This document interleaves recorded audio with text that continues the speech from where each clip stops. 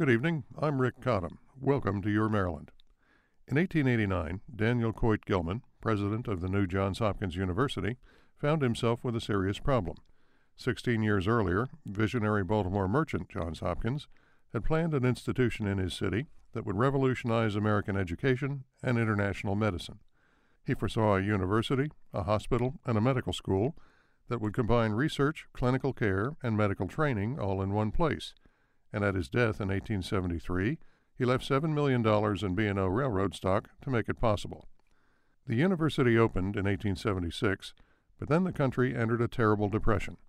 A few years later, John Work Garrett, who ran the B&O, died, and the road stock plummeted, taking the endowment with it. The hospital finally opened to great fanfare in May of 1889, but there was no money for a medical school. Gilman thought he would find the answer in a single rich man. Despite hard economic times, the country was full of them. Andrew Carnegie gave $100,000 to Bellevue Hospital Medical College in New York. A Vanderbilt donated $500,000 to New York's College of Physicians and Surgeons.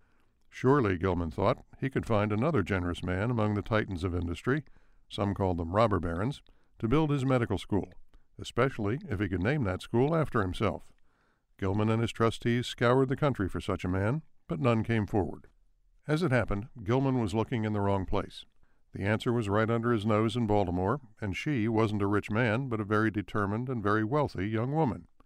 Mary Elizabeth Garrett, daughter of John Work Garrett, the B&O's iron-fisted railroad king himself, had a better head for business than either of her brothers, who'd been handed high places in Baltimore finance. She also had a personal axe to grind with Gilman.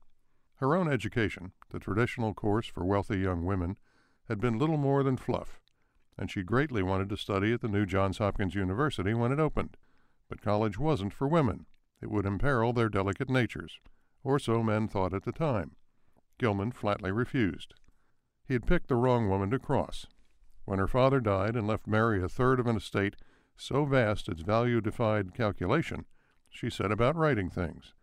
With the help of 4 young wealthy friends, Julia Rogers, Mamie Gwynn, Bessie King, and M. Carey Thomas, she altered the future of education in Baltimore by building the Bryn Mawr School.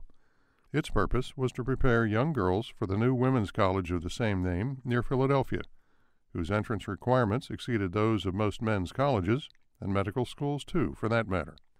When the question of the Hopkins Medical School endowment came up, Mary and her friends saw their chance.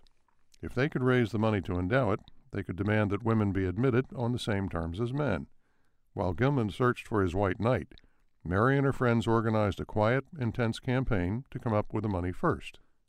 After 5 years, they had raised over $100,000 from women all across the country. Gilman reluctantly accepted their money and their condition of coeducation, but he then moved the finish line. Before it could open, the medical school now needed $500,000, he told them, 5 times what they had raised. Initially crestfallen, Mary rebounded with the resilience and drive her father had so admired. A few days before Christmas, 1892, with her own fortune rapidly disappearing in the economic swamp of the 1890s, Mary informed the hospital trustees that she would provide the rest of the money herself.